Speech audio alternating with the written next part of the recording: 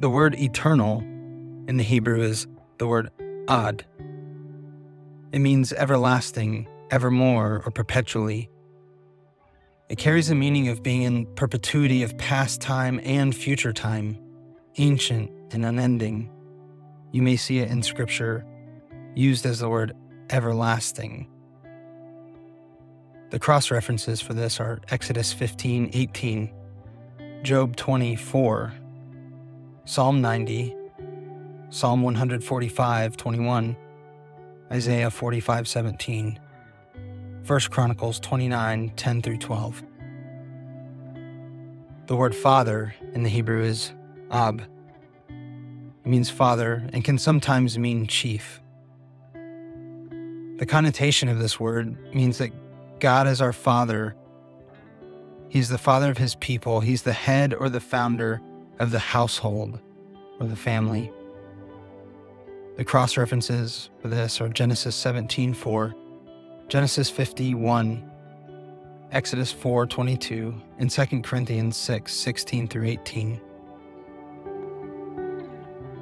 The Lord's Prayer can absolutely be prayed through word by word as it's given to us in Scripture, but it also can act as a wonderful template for a longer time of prayer by slowing down through each line or thought.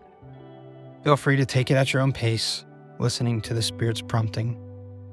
Here's an example. Our Father. Think about the idea of God as your loving parent, one who has good and kind intentions toward you.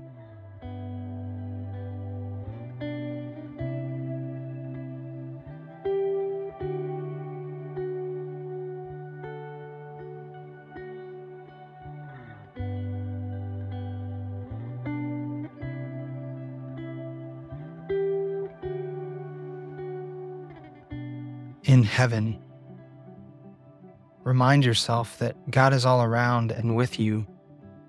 Remember that heaven is not a far-off place, but it's the unseen parts of what is right here with us on earth. Hallowed be your name.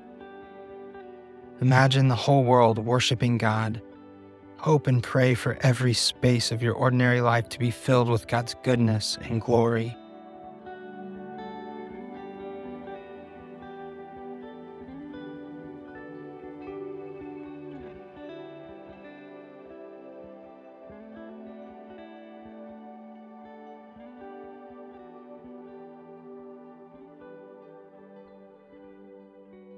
Continue praying the Lord's Prayer in this way.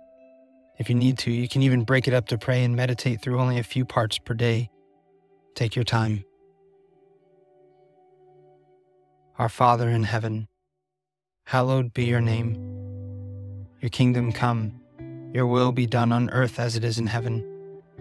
Give us this day our daily bread, and forgive us our debts, as we forgive our debtors. Lead us not into temptation, but deliver us from the evil one. For the kingdom and the power and the glory are yours now and forever. Amen.